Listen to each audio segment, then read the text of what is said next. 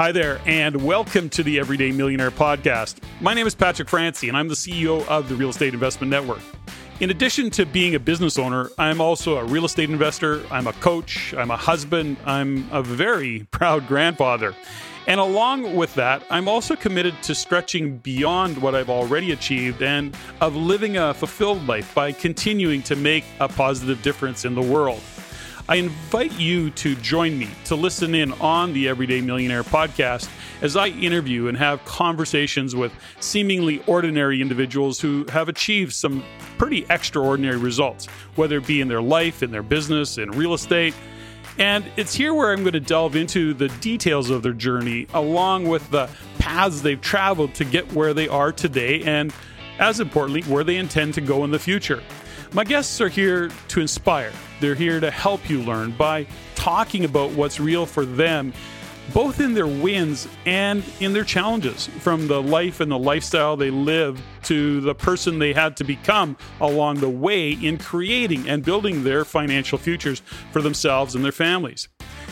Before I begin this episode, I'll start by first thanking you for listening in and for your support and the feedback you provide us on the show, as well as to ask you to please continue to send your comments, your suggestions, or your questions directly to me at ceo@reincanada.com. That is ceo@reincanada.com. And if you're inclined, please share this podcast with your friends or your family and with people you know, or perhaps even people you don't know. Rate the show and comment on iTunes, Stitcher, SoundCloud, or whatever platform you happen to use to listen in. And while you're at it, please follow me on the Everyday Millionaire Facebook page. So thanks again for the feedback you provide us. It's definitely appreciated. Okay, let's get on with this show and have a conversation with today's guest.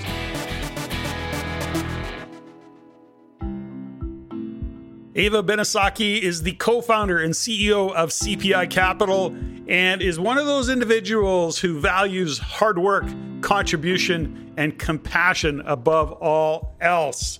She's raised in a small town, Alberta, and became one of the youngest award-winning agents at RE/MAX, and with a passion and the drive to be a top performer, she became unstoppable thereafter.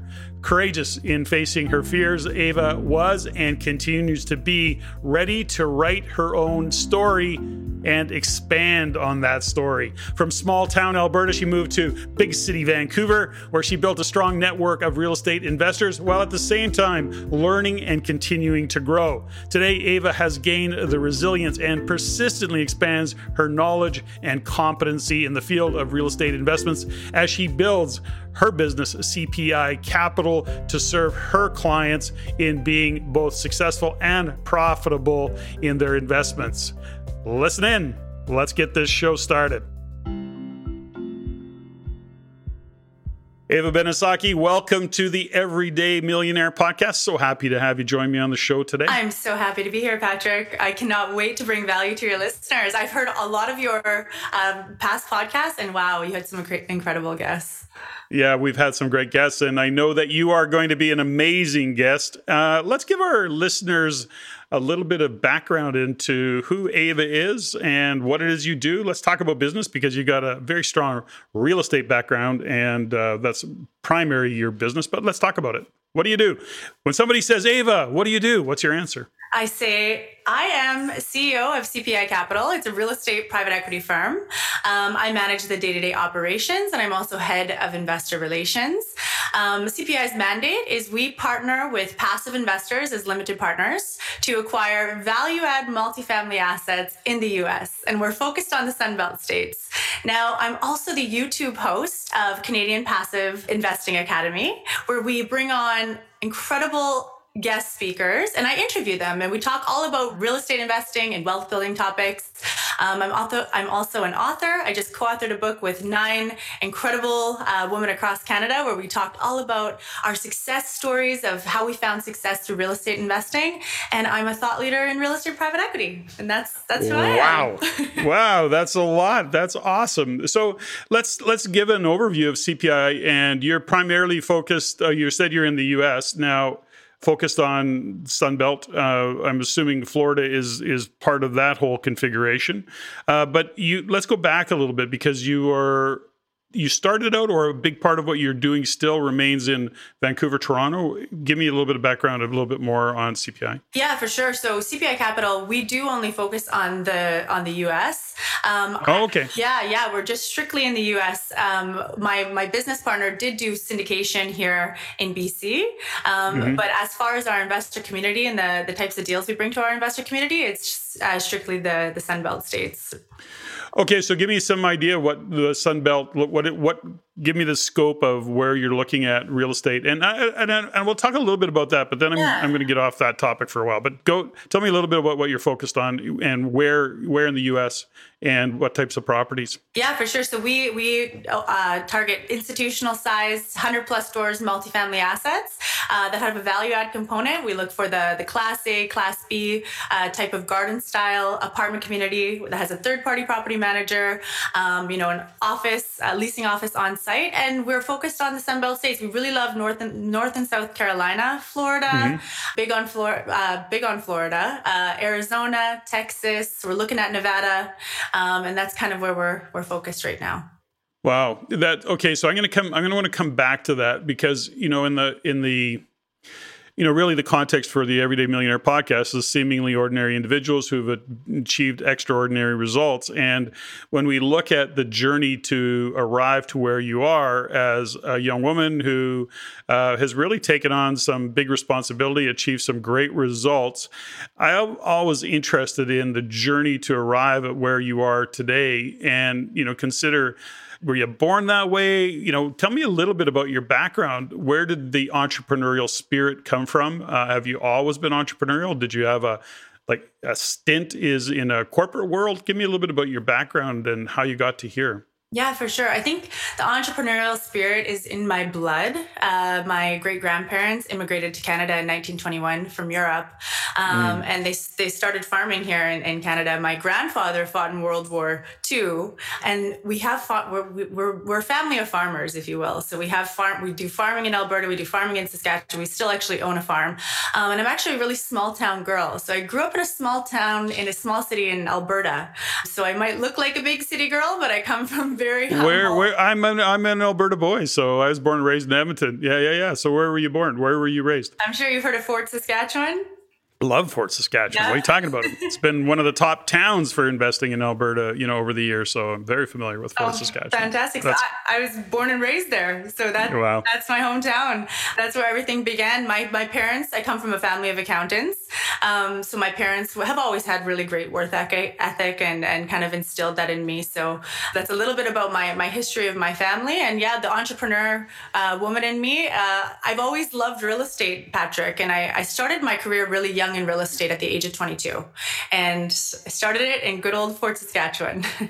You started it as in being a realtor is where you kind of started your journey and got into real estate in that way. Yeah, absolutely. Yeah, that's where it all began. So I was a real estate agent. Of course, when you're a real estate agent in your home city where you grow up, everybody knows, likes, and trusts you.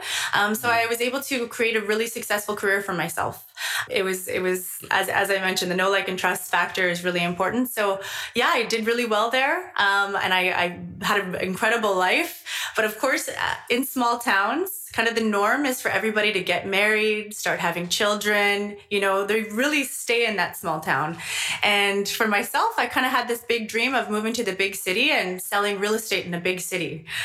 So I can get into my journey of that transition because that's kind of a big part of my life. Well, that's exactly where I want to go with this, because when I consider realtors in general, I mean, the data shows that statistically we know that, we know over the years we've learned after 20 years of being at this, many realtors don't even own their own home, let alone going on to create an investment portfolio, let alone going on to create a fund, or some version of a business model that you've created.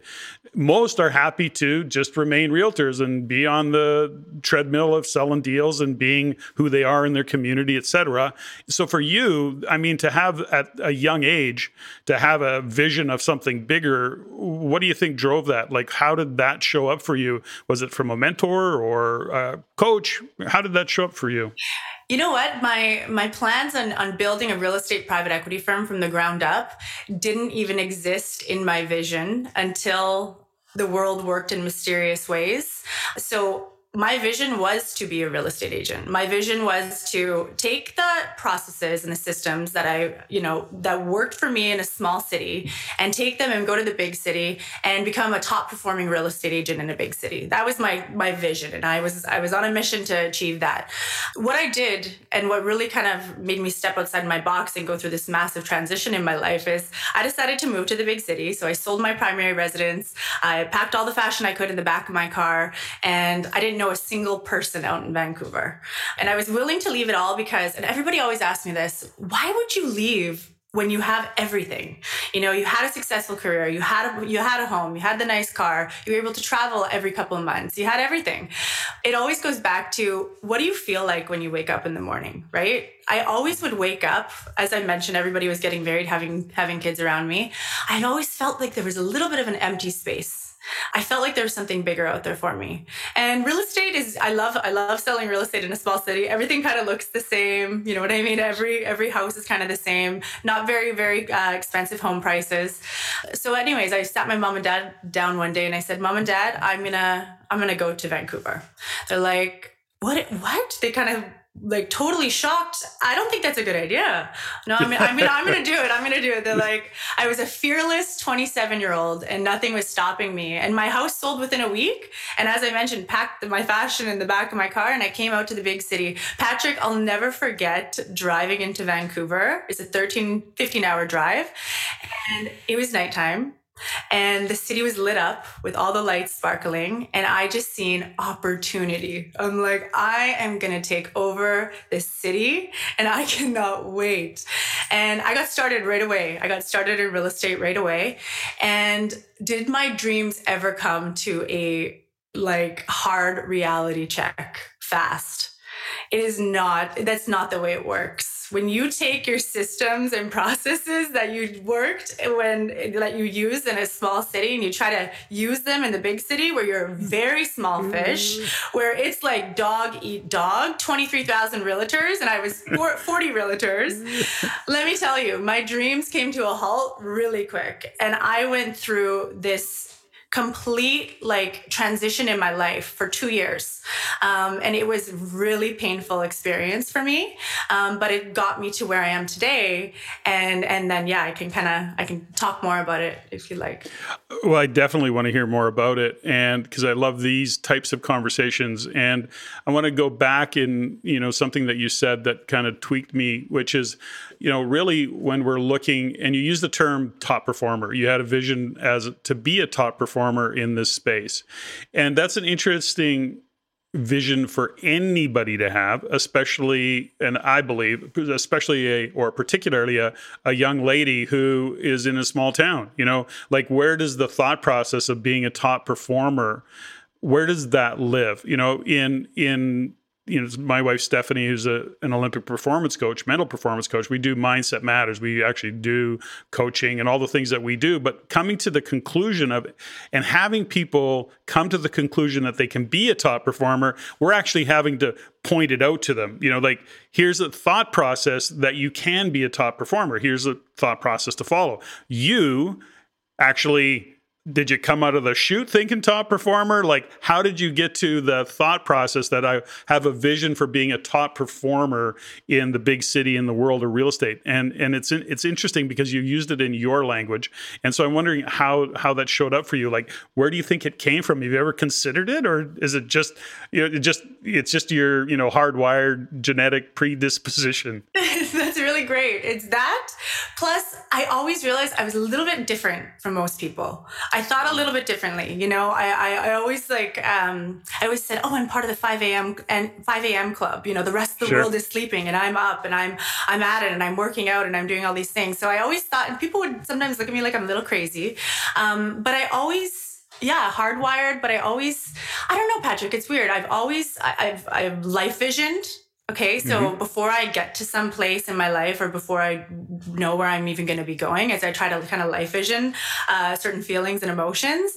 And I guess being a top performer is being viewed, being respected by my peers, being able to help, the masses of people, not just little by little, and really trying to make a big difference in the world. That's what I'm like, top performer, I guess, kind of equates to that for me as well. So I've always had this vision of me doing something big like that. So yeah, really, really great question. But I want to keep digging into this, and I do, because I think there's so much value for anybody listening and understanding, because you're hitting on really key points, about being top performer. The other word you just used was being a contribution. And contribution, if you can get to that early on, that it's always about contribution. A lot of people go, I want to make more money. I want to be a big deal. It's all driven by ego. You use the word very clearly, is that you saw yourself being a contribution, and you wanted to be a contribution in a really big way.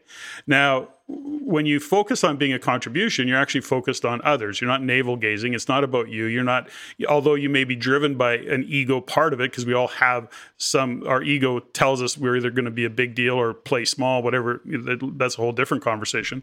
But the point is that, so contribution was something for you and do you think that was in your upbringing? Was that your parents, or was that, once again, do you think it was just your genetic predisposition to be a contribution to others?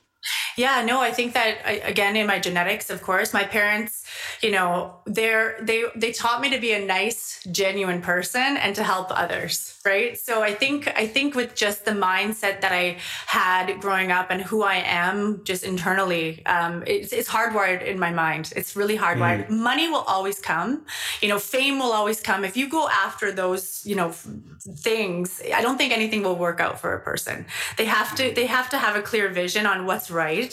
And then all that stuff kind of follows, right? But that's not what's important. What's important is contributing, helping people by the masses. That was that's what I wanted to do, was really make a difference by doing something. Right. And that something was by, helping people buy and sell real estate, until I had a different path that was set out for me that I didn't even realize yet. So, okay, so let's go and let's talk about the path. How did that? So first off, you said there was about a 2-year period where there was lots of struggles. It was also, these journeys, these struggles, these things that show up in our life are always in reflection. In hindsight, we look back at them and go, gosh, this is exactly what had to happen for me to be where I am today. But was there a turning point, like a fork in the road moment that you had in that period after you first moved to Vancouver that took you down the direction you were going? What happened there? Yeah, so it all kind of started with having this dream, right, of wanting to, succeed, living off, moving to Vancouver. My expenses obviously tripled when I got here. Yeah, really? Surprise. So that was a reality check in itself. But what I noticed is that being coming from a small city, when somebody gives you their word, okay, in business, that's their word. They're going to stick by it. When I got here, I was too trusting, too nice. I was an errands girl. I realized, okay, nobody knows me here. Nobody likes me. Nobody trusts me. I don't know anybody. I gotta build that. So what was the next best thing? Okay, well, let's work with realtors who already have that successful career going. And that's what I did. I guess I didn't partner up. I worked underneath realtors, and I realized that I was just an errands girl. I was just an errands girl. Nothing was really happening for me. And it was just this constantly for about 2 years of me trying to make it, and it just really not working out for me. Not to mention the Vancouver real estate market actually kind of went in a dip downward. Yeah. And when that happened, top performers, they were struggling at that time as well. So it was just, timing was off. There was a lot of calls home to mom and dad, cry with tears, them saying, you know what, you tried, come back home. It wasn't meant to be. It wasn't meant to be. And I, being like this resilient person and realizing how strong I actually was to be able to say, you know what, I'm not coming home with my tail between my legs. I don't care what it takes. I am going to make it here. So it was this struggle that I went through that kind of made me look at my life and say, okay, I got to reinvent myself here. yeah, it's not working out for you right now. That's okay. There's something else planned. You're going to keep going because you're not going to fail. Whatever's meant to be will happen. And essentially what I did was I reinvented myself as a woman, as a businesswoman. And it kind of goes back to what my dad always taught me. He always said, surround yourself with people who are much smarter than you. Okay. Mm. People who you're going to learn from. No matter what stage you are in your life, surround yourself with people that are much smarter than you that you're going to learn from. And I did that when I was here. So I was on my last kind of string, if you will. And I was sitting down with a kind of a small developer that I was a friend of mine. And we got talking. And throughout our conversations and us talking, we kind of had this epiphany, okay? Because what we realized is that buying properties in Vancouver that are very expensive, okay, most of the times you're in negative cash flow. In Alberta, when I sold real estate, there's cash flow, which is great, but there's not much, appreciation that's going to happen. There's not significant appreciation that's going to happen like Vancouver. So you kind of switch the scripts on both provinces. But as we were talking, we realized that a lot of people want to invest in real estate, okay? A lot of people that are busy professionals that have money and they want to invest in real estate. That's great. But a lot of people don't have the time, knowledge, or expertise on where to really put their money.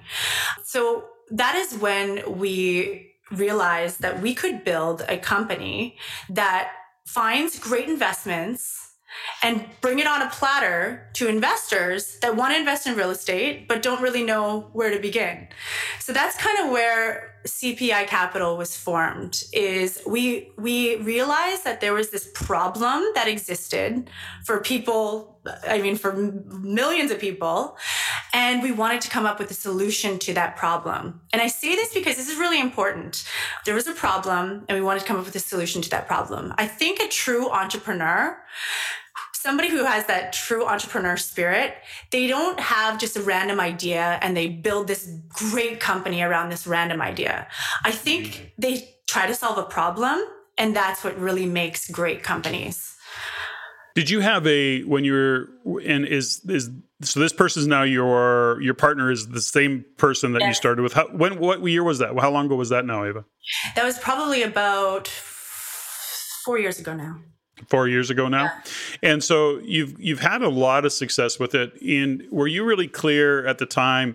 Because, can you share with us a little bit about CPI, your I guess we'll call it your mission. What are your values? What do you want your brand to stand for when somebody says, CPI Capital? What do you want it to stand for? What do you want it to be known for? Yeah, it's a strong investor community that has integrity, transparency. Investors, this investment firm that we built is really for investors to show up and be completely taken care of, where they don't have to worry about a thing. And that's kind of the culture that we built here, is transparency. And we built a community of like-minded individuals who want to build wealth and learn from each other, learn all about cool real estate kind of investing ideas and how to build wealth. And I'll tell you, all the experts that I've interviewed on my show, the stuff that I've learned, Patrick, in the last few years of my life, I get to now share that with this investor community that I built. And every day I'm getting on calls, hundreds of calls with investors in the last little while here. And people are really grateful because people don't know what they don't know. So when you can go and you can educate them on these, ways to save tax or use whole life insurance to do this or do that, it's just something that, again, goes back to contributing to people, and again goes back to bringing value to people's lives.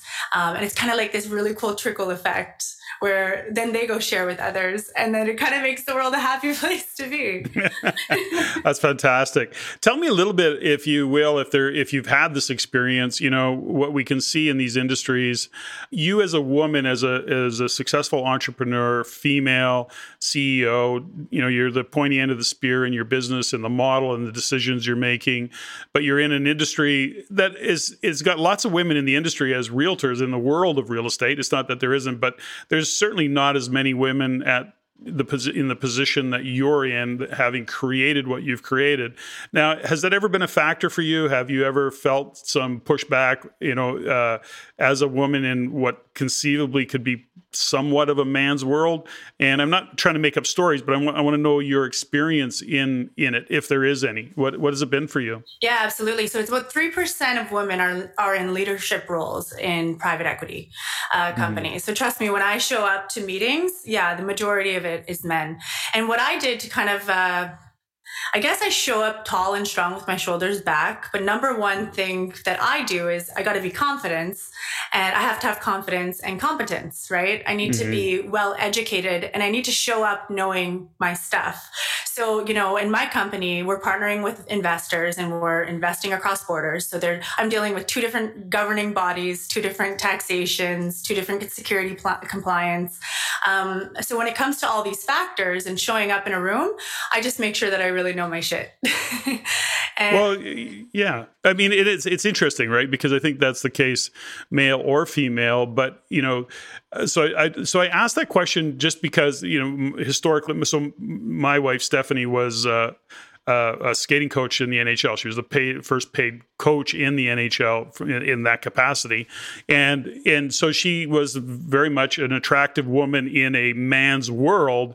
And she had to make certain, I guess, adjustments, if you will, to be able to thrive in that industry, which she's done now for 30 years and gone on to do some amazing things. But so I asked that question to your point, 3% of women do that. Do you sometimes look at it and go, I want to quit. I want to throw my hands up in the air. Like, is it, or do you just put your shoulder into it and it drives you even harder?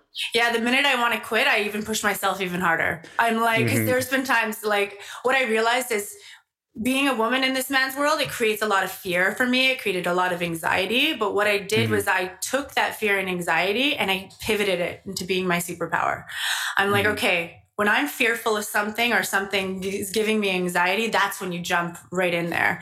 And then funny enough, I found out like I perform better when I'm under pressure. So all of that being said, being a woman in a man's world, it's definitely one of those things that it makes you stronger. I have a really funny joke. When I show up to meetings, I was speaking on this panel with a bunch of really successful people in real estate private equity. Like these guys are worth, I think one guy $1 billion, the other one a couple $100 million. And I show up and they're all older, white, kind of chubby men, right? And I'm sitting there and they're like, what the heck? Who's this girl that just shows up? And it was incredible. And I think showing up and knowing your stuff, that's where respect starts happening, and your peers start having the utmost respect for you. And that's kind of been my experience with it. And then, just showing up again with confidence, Patrick, and just living in the moment and not letting anything kind of hold you back. Well, I think it's so great. I mean, they're wise words for anybody. At the end of the day, top performers are willing to stretch themselves and to put themselves in situations that are uncomfortable for them because they maybe have never done it before. They're just maybe beyond their scope of understanding, knowledge, or what they believe might be their capacity, but they're willing to take it on and stretch themselves because as much as that panel, for example, was intimidating for you and a little bit like, holy shit, what have I got myself into? You stepped into it anyways. You stretched. You had the experience that you had. You obviously didn't fall off the stage. You didn't, shit the bed. You did what you had to do. And now it's a new level for you. Like, so the next time you go on the panel, you're going on with another degree of confidence, if you will, a different degree of preparation, perhaps, and knowing that you can pull this off. You got this, right? And that's the thing about top performers. I want to ask you a question because you said it. Superpower. What's your superpower? My superpower is... Yes, what is it? You want to know? It is relationships. I am like, that's how I built my company, was being really good at being able to create really strong relationships with people, whether that's relationships with my, my operating partners, relationships with asset managers, relationships with passive investors, relationships with high performers. So that's kind of my superpower. That's fantastic. And, I think that, my superpower, because this is such a great body of work for anybody to do, is to really sit back and ask yourself, what is your superpower? We all have them. Okay. So I'll share with you. So my superpowers, I got a couple that are, what I have the ability to do is mechanical inclination is very high with me. And I can like look at something and figure out like sometimes I'm referred to as the MacGyver of things because I have the ability to kind of take a piece of haywire and some tape and make things work. And I mean that not only physically in the mechanical world, but just in any situation, I have the ability to kind of look at things and make things work. Okay. So that's really is my superpower in that regard. That's a good superpower to have, Patrick. Yeah. There's not too much that comes at me that I can't figure out and unwind. And I mean that in a very direct mechanical sense, but also the ability to break things down and simplify them to be able to explain them. And I do that mostly for me because and it translates for others who are going, that's really cool. Like you just kept it really simple. No, I have to do it that way for me. So I have to understand it. Okay. So do you have kryptonite? What's your kryptonite? Oh gosh. I don't know. Give me an example. Well, so my kryptonite used to be, and I had to deal with it, was it didn't matter what anybody said to me. I'm going to say, how do I explain this? So people would say somebody would say something to me that I could improve on, or that this didn't work out quite the way it should have, or why did you do it this way? Okay. Everything I heard as criticism. Okay. And it really shut me down. Mm-hmm. And it was the longest time. And then a good coach of mine, a friend and a coach of mine several years ago said, Patrick, you get shut down because you hear it as criticism and nobody's criticizing you. It's just a statement of fact. And they're giving you these insights so that you understand why things went the way they did or how to improve. You have to hear it differently. So it is still a bit of a kryptonite for me, by the way. Okay.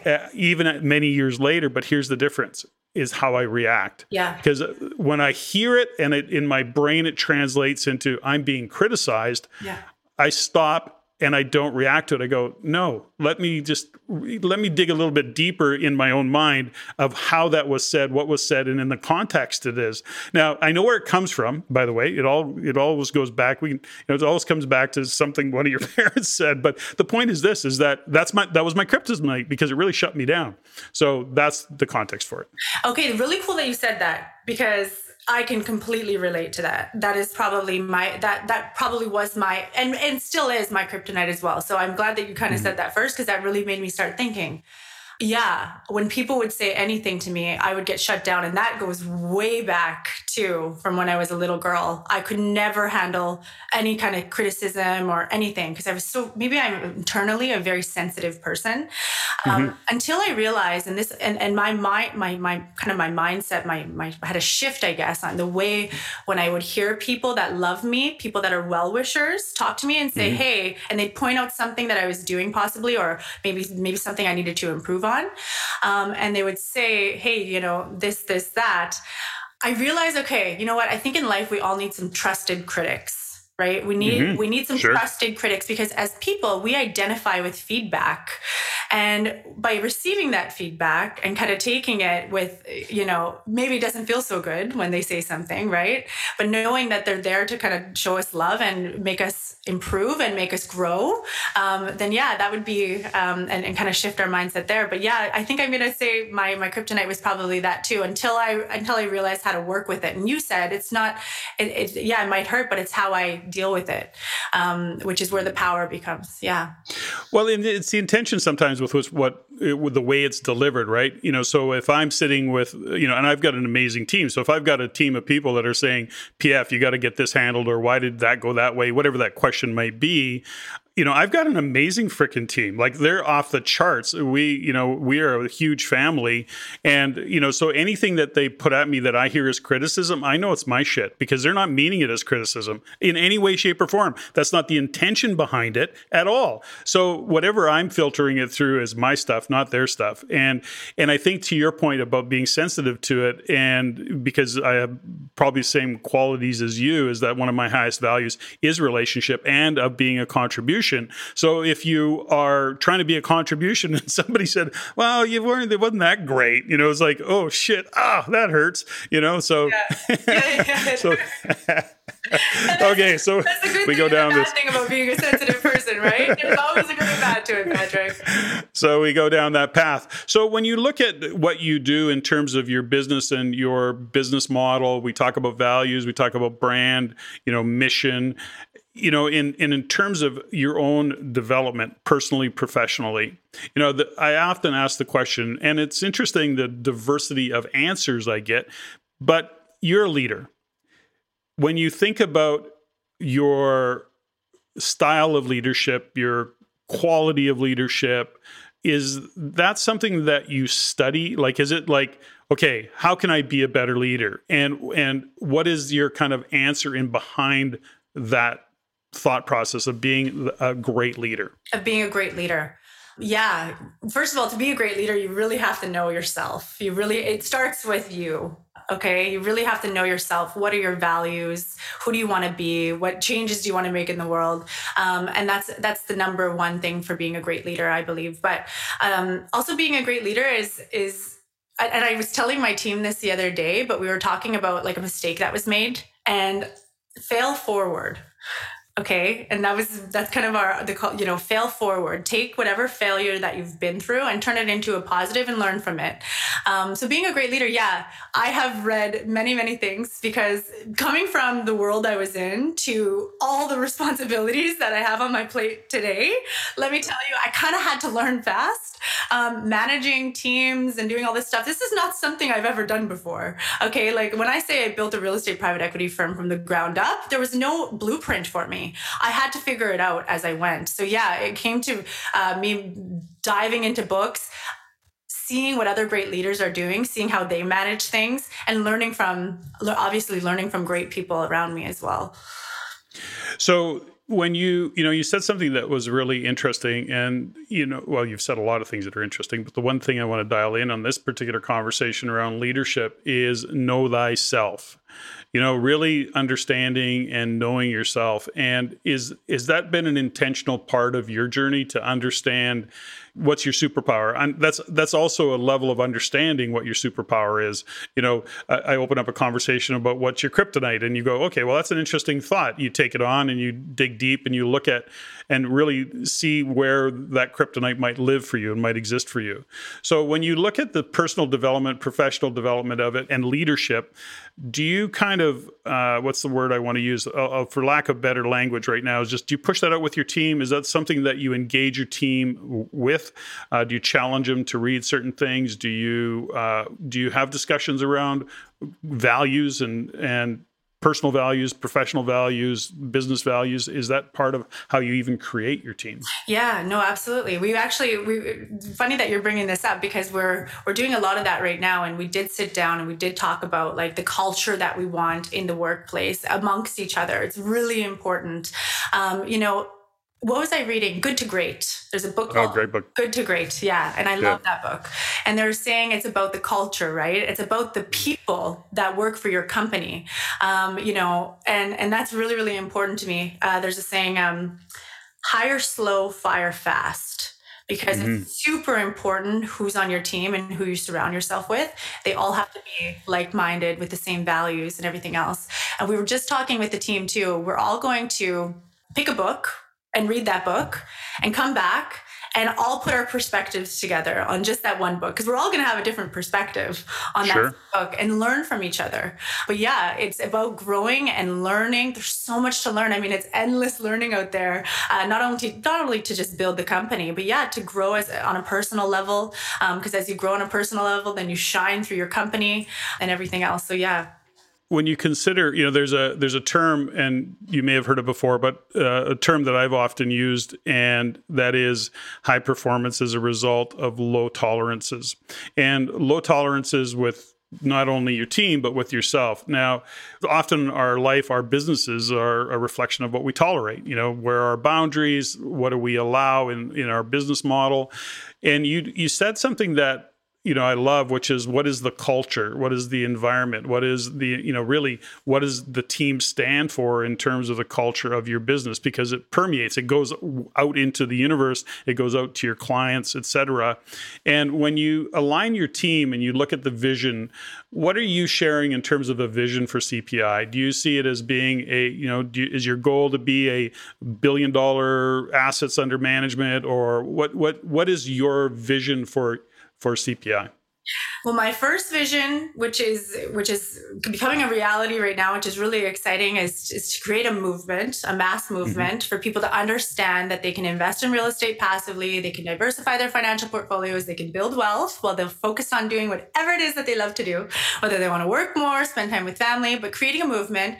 And then, yes, as far as assets under management and all that, we do have a goal in 5 years to be $1 billion of assets under management.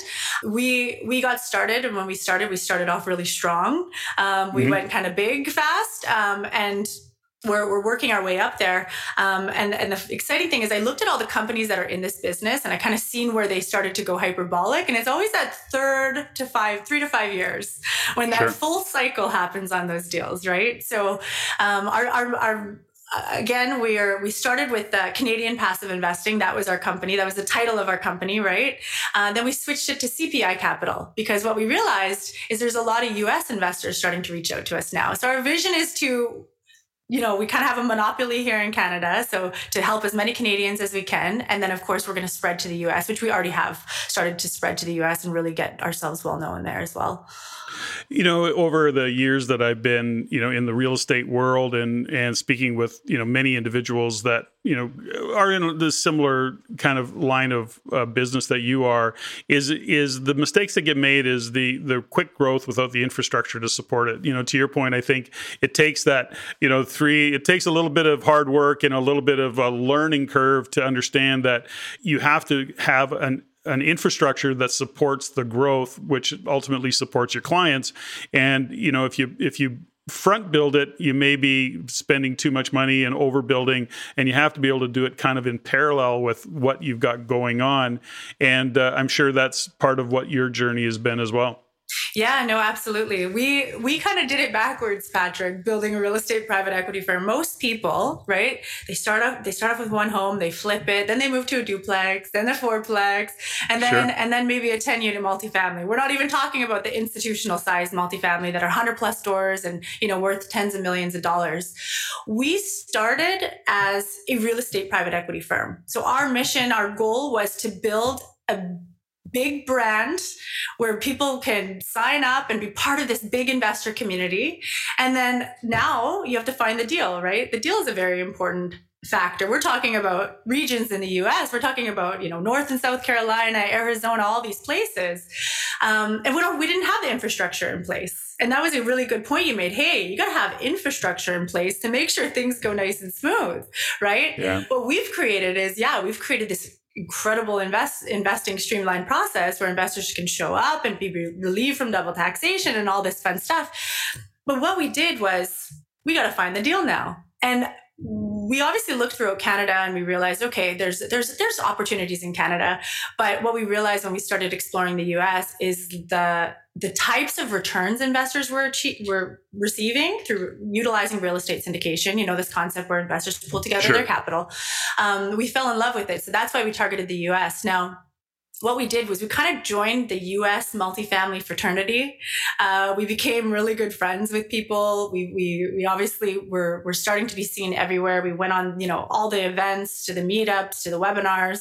And what we did was, because we built such a powerful brand, CPI Capital, we started having operators who have the infrastructure in place in the regions we want to be in contact us with deals. We were kind of recognized as the 51st state to the US operators, saying, hey, they got a whole country over there. They built this powerful brand. They have lots of investors kind of looking at us like the 51st state. It's a joke I always like to make. So what CPI Capital has done is we have our operating partners who have the infrastructure in place in the regions we want to be in. And then from there, we kind of cherry pick the best deals to present to our investor community.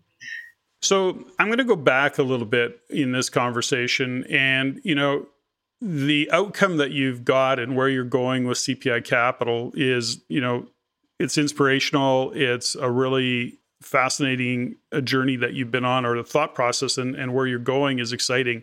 The one thing that, over the years that, doing the research that we do and being in the real estate market and just really understanding the dynamics of what's happening in Canada economically, especially over the past couple of years, given pandemic and all the things that are going on, a huge realization, and I don't want to say a huge realization, I think I'm more of a confirmation for me of just how small Canada is in the big scheme of things. We're not even a rounding error when you compare what's happening in the U.S., and I joke about that. Yeah. And I mean, I love Canada, born and raised here, but when you consider, 37 or 38 million versus 10 times that, the scope of what's possible in the U.S. in terms of where you can invest, what you can do is off the charts relative to what's happening here in Canada.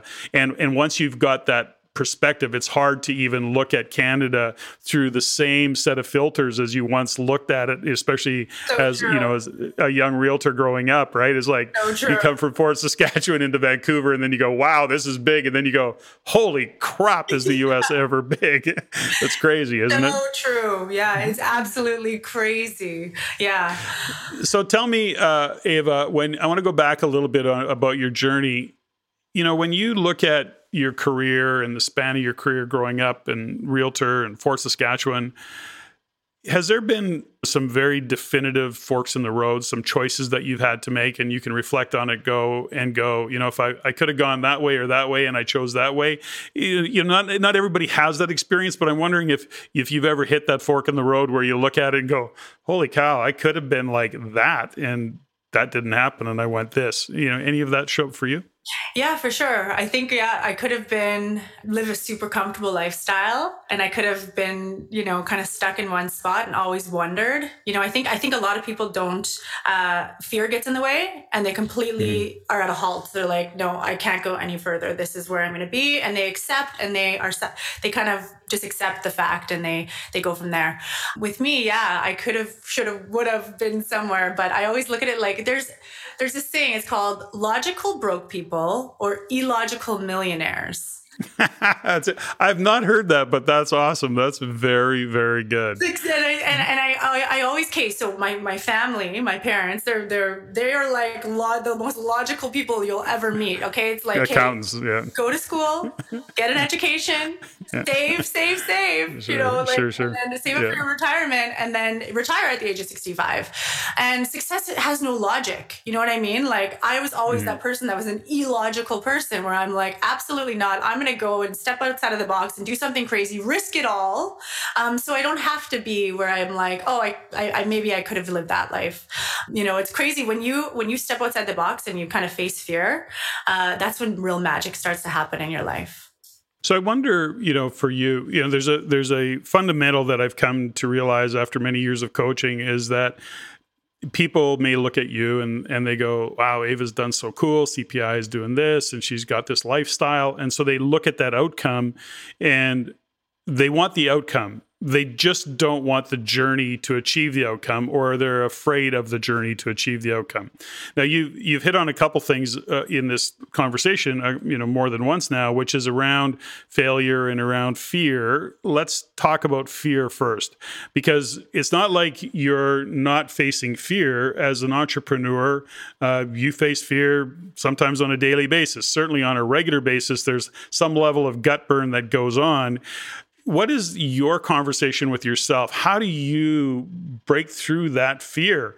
You have it. We all have it. But how do you go, I'm doing it anyways? I mean, how do you do that? What people don't think about this?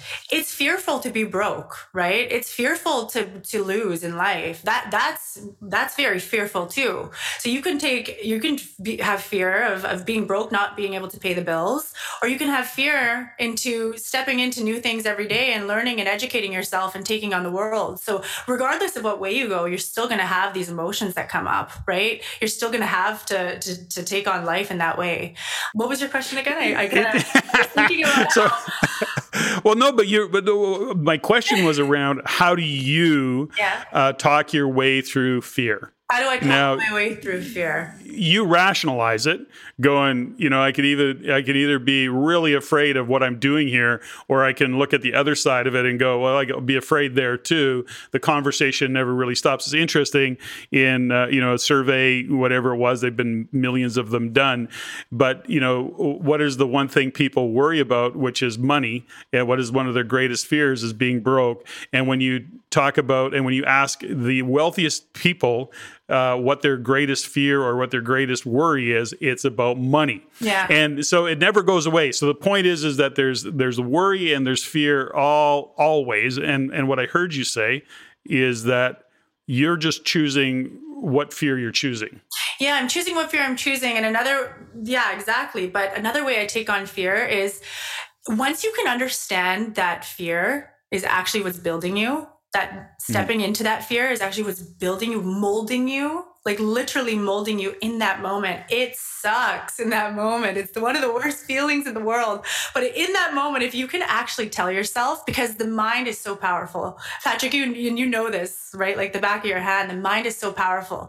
So anytime in life that you're feeling fearful, and I've learned this because I've been through it all. I've been through some really hard times. I took that feeling and I said, this is benefiting me. This is gonna create some greatness. It doesn't feel like that right now. This sucks, but I know that it's gonna take me somewhere really great.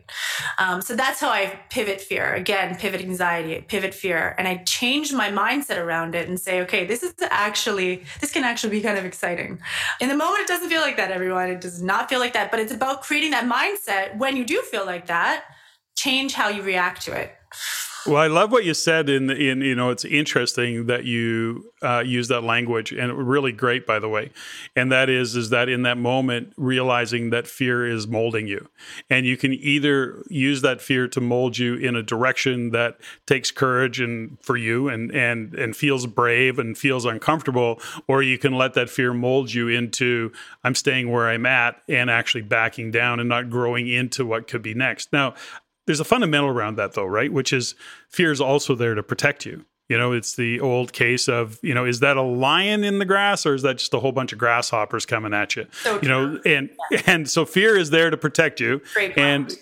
And it does ultimately serve you to have fear, but it's not there to shut you down. It's there to make you very curious as to what is behind the fear. Well said, Pat.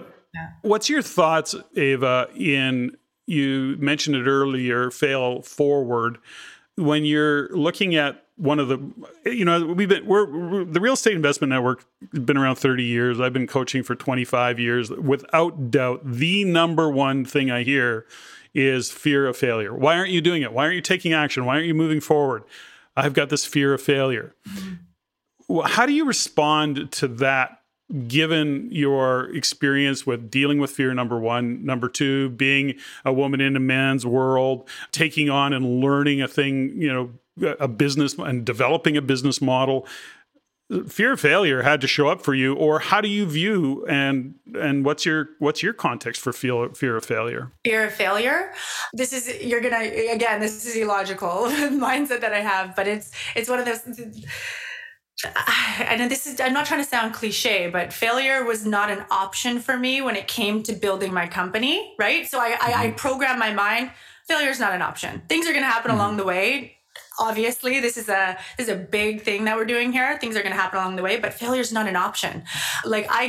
When I started this, Patrick, I'm like, okay, this is my life. This is everything to me. This is my baby. I sacrificed starting my family so I can build CPI, right? So failure is just not an option. There's no other way out. Does that kind of speak to kind of what we're kind of talking about here? Well, sure. I think fear of failure is not an option, but I think there's a couple of fundamentals that people, work into, so fear is, of course, there's lots of acronyms for fear, but the reality of is that, is it a catastrophic failure?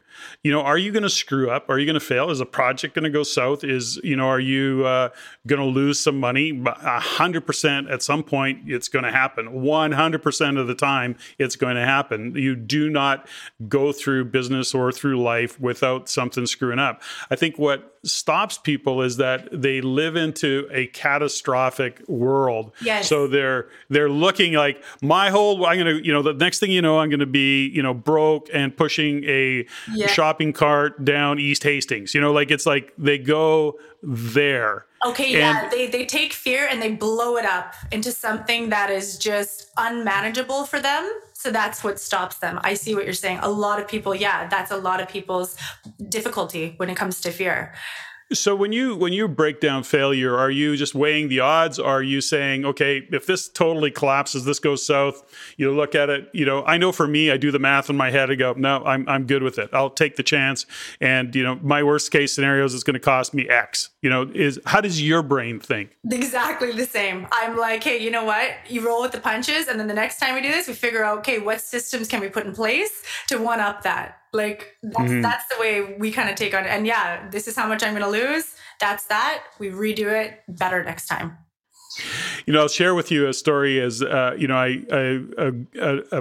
good friend of ours and very, very wealthy. And we were on his boat in the Caribbean several years ago on his sailboat type yacht.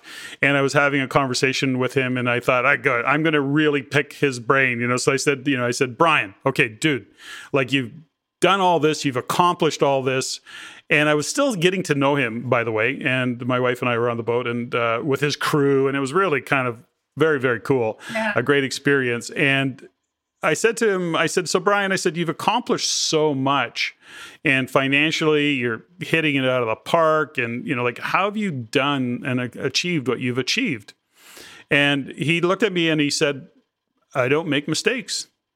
And it took me a minute. I'm going, I didn't even know how to respond to that. I was like, in my mind, I'm going, well, that's really arrogant. And what the hell? It literally didn't compute in my brain. For sure. So what did he mean by that? Well, then there was that awkward pause because I'm speechless.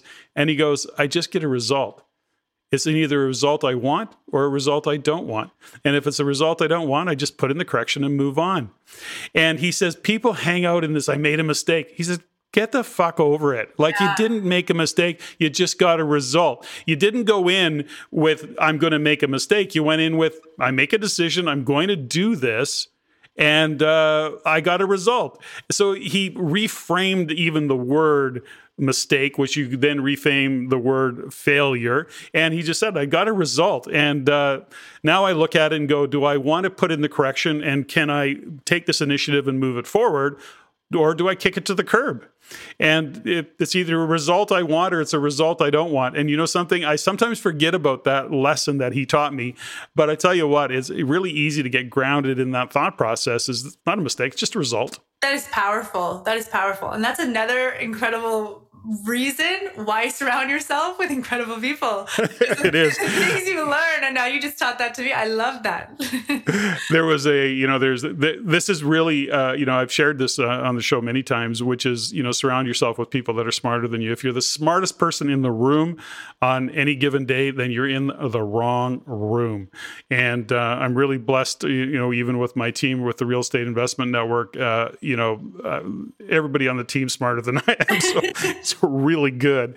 And it's a great place to be. Now, when you look in going forward, Ava, when you look at what CPI Capital is going to do, when you look at what's happening in the world economically and the global, whether it be debt or whether it be pandemic or endemic or shutdown or lift up, what is when you look into the world in that way, are you still being able to bust through it to be very optimistic about the future? I'm assuming yes, but how are you digesting and filtering all of because it's such a divisive world that we're in right now, lots of polarity. What is it for you, and how do you look to the future with your business, with your clients, and still remain optimistic in spite of what seems to be hanging out there as the potential risks? No, for sure. Great question, Patrick. The one good thing about my business and the sector that I'm in, the multifamily sector that I'm in, is that everybody needs a place to live. So through the 2008 financial crisis and through 2019, 2020 COVID pandemic, multifamily sector is still one of the best performing assets out there because everybody needs a place to live. The government started printing off, trillions of dollars and helping people pay their rents. So we didn't really see that big of a shift for us. Even so much so that our sector got more competitive because all the hospitality and the industrial, all the big guys started flocking to multifamily. So it even got a little bit more competitive. So when it comes to that, you got to roll with the punches. You got to take calculated risks. You got to make sure that you kind of know your stuff. But we're kind of in that place where everybody needs a place to live. So it's a good place to be. And we're focused, and I'm solely focused on the multifamily sector. I get approached with all these different senior living and storage and industrial. But I keep my pure focus on multifamily. So we're watching it very closely and we'll kind of roll with the punches as things go.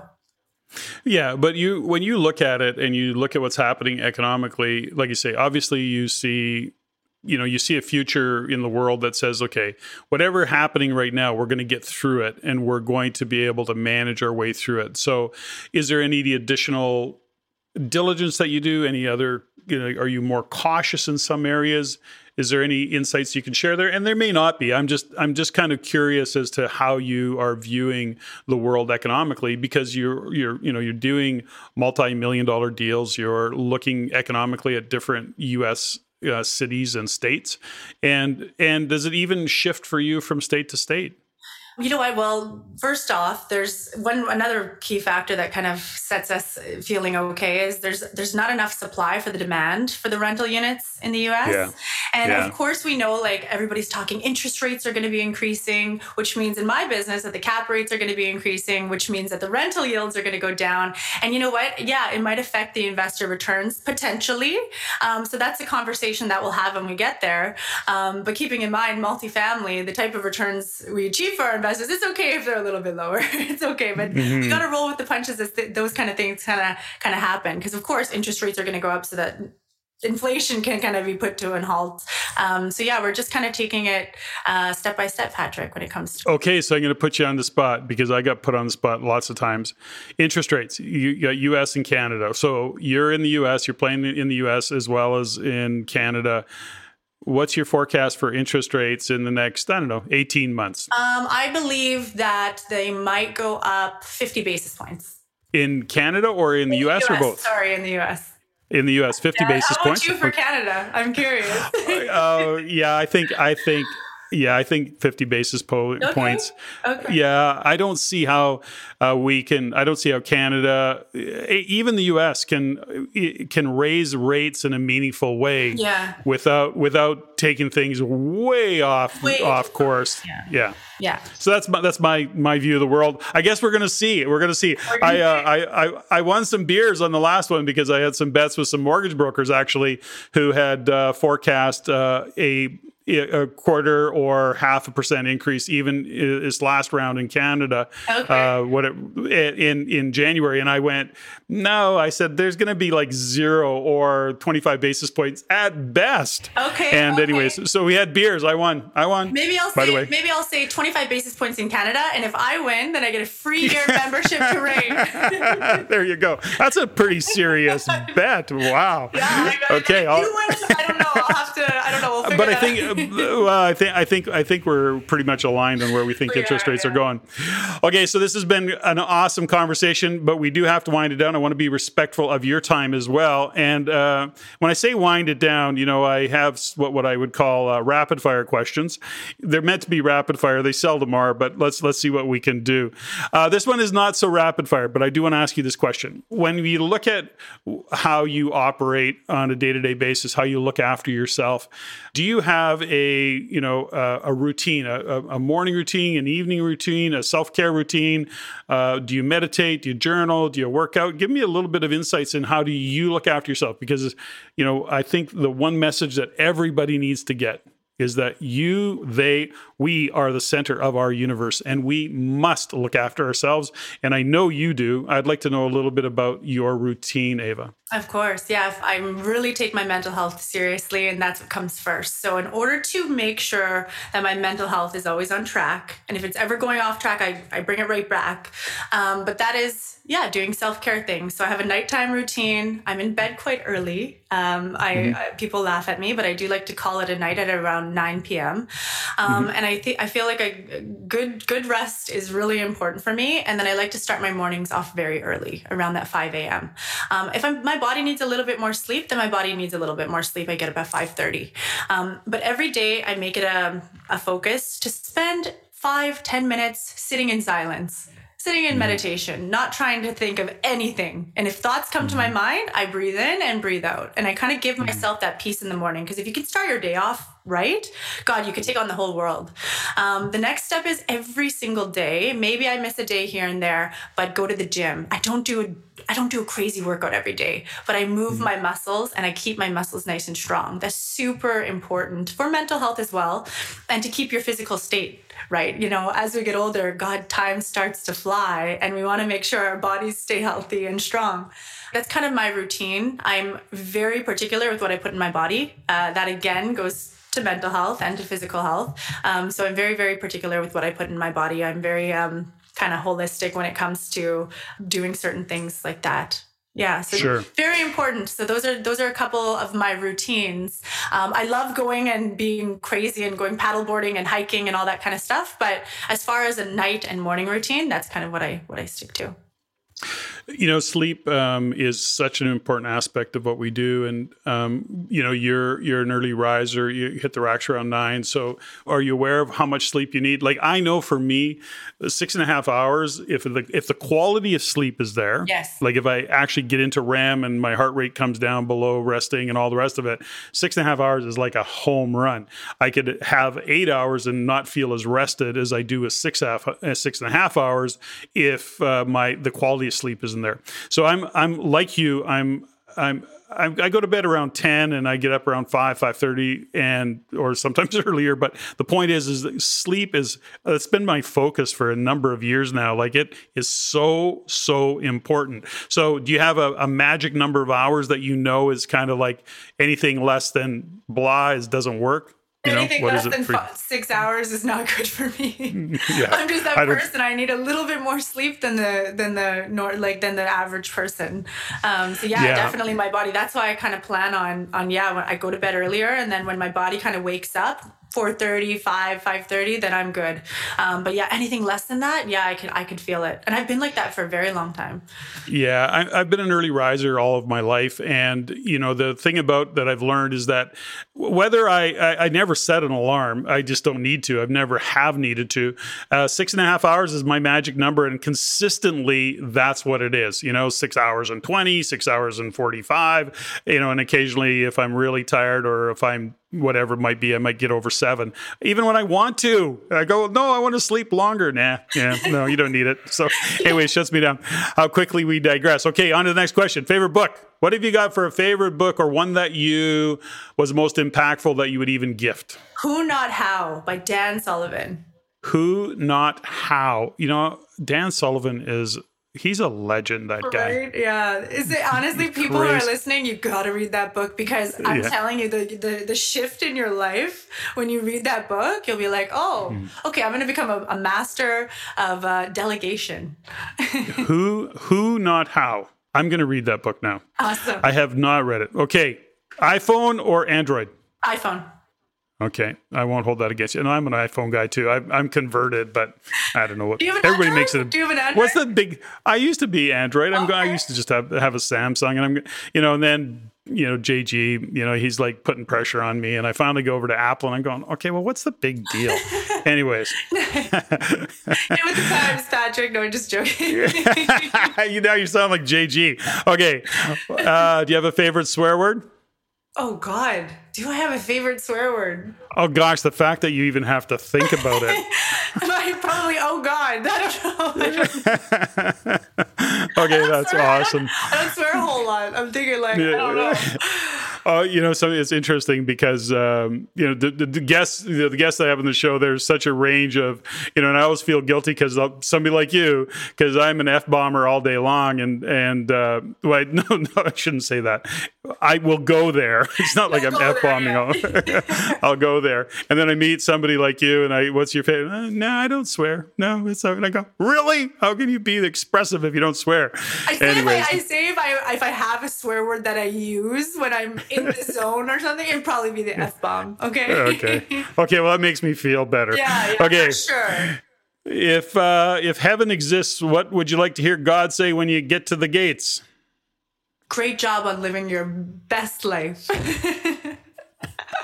Perfect. Patrick, these are great questions. What I know. They're hard questions. I've been asked these questions. I'm like, oh my gosh. Totally not prepared at all. I just throw it at you. Like, what the hell are you doing? Okay. What are you not very good at, but you do it anyways? Public speaking. Oh, really? Okay. I'm surprised by that. Maybe, okay, I'm good at it, but I don't like doing it maybe. Is that, did I switch it around? Did I switch it around? Interesting. No, that's good though. That's good. Okay, your room, your desk, or your car. What do you clean first? What do I clean first? My desk. Oh, you're one of those people. I'm one of those people. I literally cannot operate in clutter. So everything always has to be, you know what I mean? Simplistic. Yeah. Mm-hmm. Do you have a favorite tune or favorite group? The Piano Guys. Piano Guys. Okay. Now I got something else to look up. Okay. Do you have a favorite movie? A favorite movie is going to be my favorite movie is Cinderella, actually. That's my favorite movie to this day. Now, the original Cinderella or the newer versions of Cinderella? The original. Didn't they do the original? Yeah. I love that movie. It still gives me butterflies and just makes me feel so happy and free. That's awesome. And Ava, what are you grateful for? I am grateful for living my full purpose every day. Beautiful. Oh gosh, we didn't even get to purpose and calling. Yeah, that's a whole other story. That's a whole other one. We'll get into that on another day. I love that. Next time we have a podcast. Ava, I am so grateful as always for my guests and for you today in sharing your lessons learned and your journey, and appreciate you so much. I'm also very grateful always for my family, for my health, for the country that we do live in called Canada, regardless of all the controversy. I'm grateful too, absolutely. So thanks for joining me today on the Everyday Millionaire Podcast. Thank you so much, Patrick. Ladies and gentlemen, thank you for listening. If you found value in the podcast, please take the time to rate and review and share with others. Share with your friends.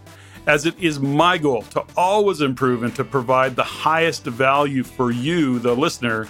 If you have any comments, suggestions, or questions you'd like answered, please email me at ceo@reincanada.com. That's ceo@reincanada.com. I look forward to hearing from you. And until next time, Patrick out.